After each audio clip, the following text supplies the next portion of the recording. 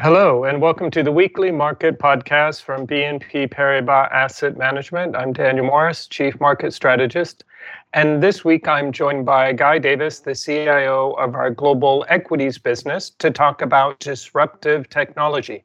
Technology clearly has been a driving factor in the market, honestly, for years now, continues to be one of the more dynamic sectors throughout the pandemic, and we certainly anticipate will continue to be one of the most dynamic sectors over the years to come. Before we turn to Guy, though, we'll talk a bit about what's going on in the markets. And of course, the topic that's dominating the headlines, dominating conversation is the news that President Donald Trump and his wife have been diagnosed as having caught the coronavirus. This is an October surprise, as many people had anticipated, if not necessarily the surprise that they thought might come. We think about initially the reaction of the markets to the news, we saw, broadly speaking, a negative reaction on the part of risk assets, equities declining, treasury yields rising. But we would caution against interpreting those initial market moves as an indication of whether or not this event increases or decreases the likelihood of either candidate winning. Because at this point, there's simply too many unknowns. And I think the market reaction just reflects an increase in uncertainty, which we have certainly had. And generally, we well know that equity markets in particular do not like uncertainty. So that's what we're going to be dealing with certainly for a while as we try to think about how things might evolve over the next days or weeks.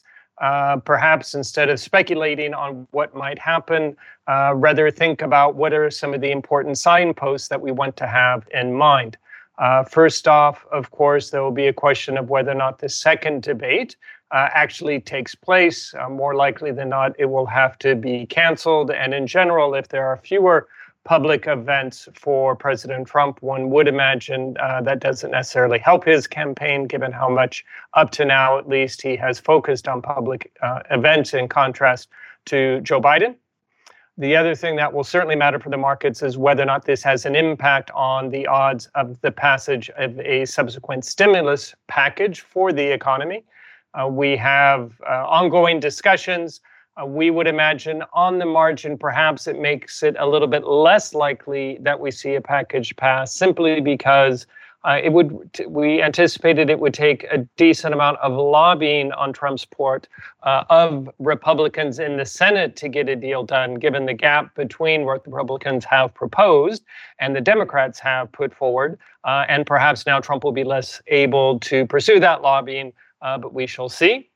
Further along, of course, we think about what this might mean for the election. And clearly that depends upon how Trump's health progresses. Hopefully he will bounce back quickly. If in the contrary case that it turns out to be a bit more serious, the belief now is that the election more likely than not would go ahead as is, given that so many people, millions of people, in fact, have already voted. But then that opens up many options about how the election results would be interpreted. And again, it's really at this point just more uncertainty than any clarity at this point. Okay, that's our summary of the latest news for the markets. Now let's turn to our guest speaker. As I said at the beginning, we're going to be talking about disruptive technology.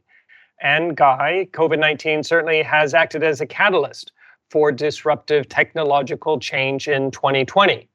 How do you see the impact going forward on equity markets?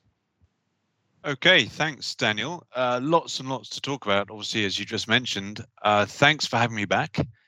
Hello to everyone listening. I hope that you, your families and friends are all keeping well. To your question, COVID has caused a quantum acceleration in the secular growth themes, from cloud adoption to artificial intelligence through to automation. And clearly, there's no sign of that letting up. Some examples I think that we can relate to, all of us can relate to, are the adoption of cloud computing, and that's accelerating and becoming, increasingly intrinsic part of all of our lives every day. So agile working, the ability to access, process, and be productive almost anywhere is amazing when we look back, even 12 months. entertainment truly on demand. So, we can travel with our entire collection of movies, music, photographs, and so on. Again, when we look back 12, 18 months, 2 years, there's a quantum leap. And free to accessing care and support from, accessing healthcare systems and so on.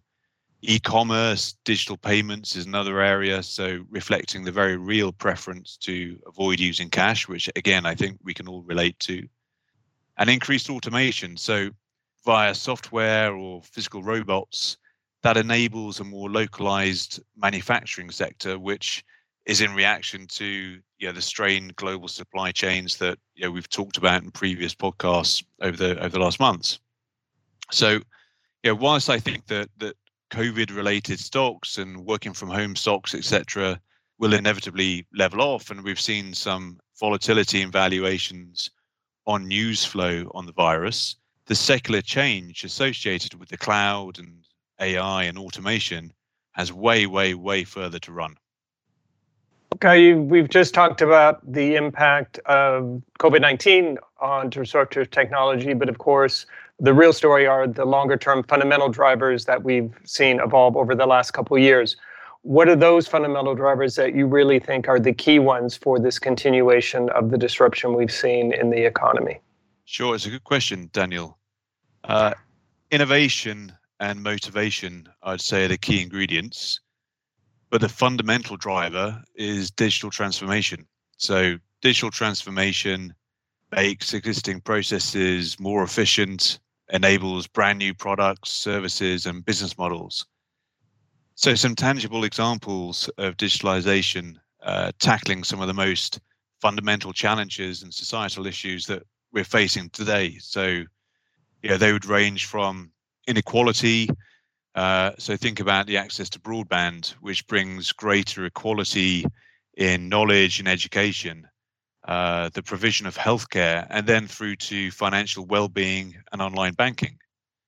Climate change, another huge challenge for humanity, and the need for renewable energy.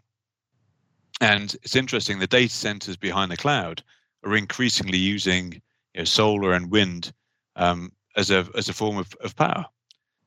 And to my previous point, there's a clear and present need to increase the capacity in our healthcare systems, and healthcare monitoring at home as well as telemedicine are really viable solutions. And also, particularly prescient at the moment, the use of AI and data analysis to predict and manage the spread of infectious diseases. At the same time that, of course, we're all very aware of the opportunities that exist within the tech sector, there's also been a lot of discussion recently about the valuations of tech stocks. What's your view?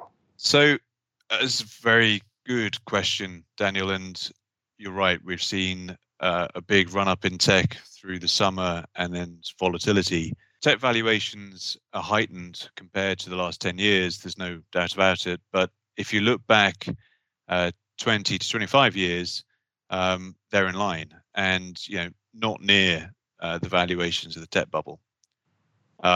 Certain areas, so for example, software in particular looks extended, but there's a lot of dispersion within that between valuations, and we can still find really good opportunities within our strategies. And given that comment, I'd actually argue that tech is far too general a term. And we need to be far more company specific when we look at the sector. So, I can point to certain stocks that look cheap based on growth in margins, market share, and the net addressable market.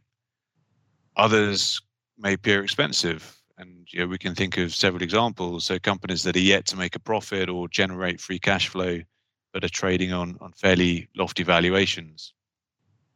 So I think you need to look at a range of valuation metrics when looking at these companies, and that can go from DCFs through to PE and growth rates and return on invested capital, and most importantly, looking at the moats and the sustainability of those growth rates and the returns on capital.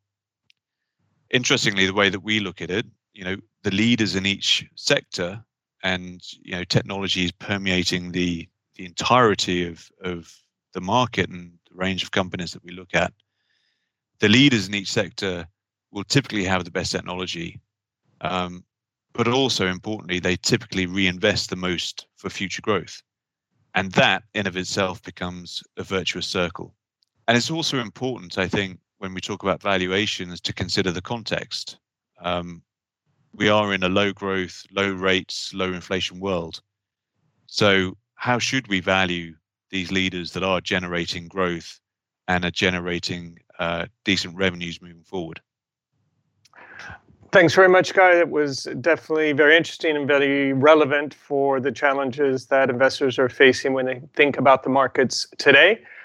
You pointed out that COVID-19, if anything, has really just accelerated the trends that we had already seen, particularly when it comes around disruptive technology, that being working from home, entertainment, and healthcare, things that were already taking place but now have taken place in months, whereas before we thought that might have taken years.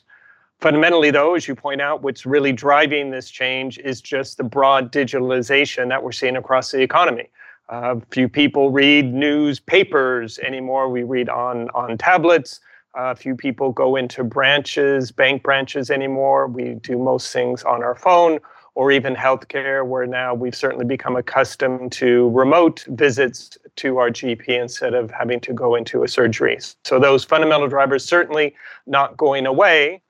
But what we've seen from that is, in at least some parts of the market, what some people feel are high valuations. But I think you very rightly point out, it depends as much on what period you're comparing those valuations to. And if you look at quite long run averages, they're not necessarily so high, and certainly not at the levels that we saw during the tech bubble in the late 90s. And even if there are parts of the market perhaps that do seem to have high valuations, there's always a wide dispersion. Technology covers a wide range of sectors and stocks. And importantly, in your funds, it's still possible to find opportunities. And that's really the key thing. The other final important point is that it all comes down, frankly, to growth. And technology offers that growth in a way that other sectors struggle to do. And ultimately, that's what people seem to be willing to pay for.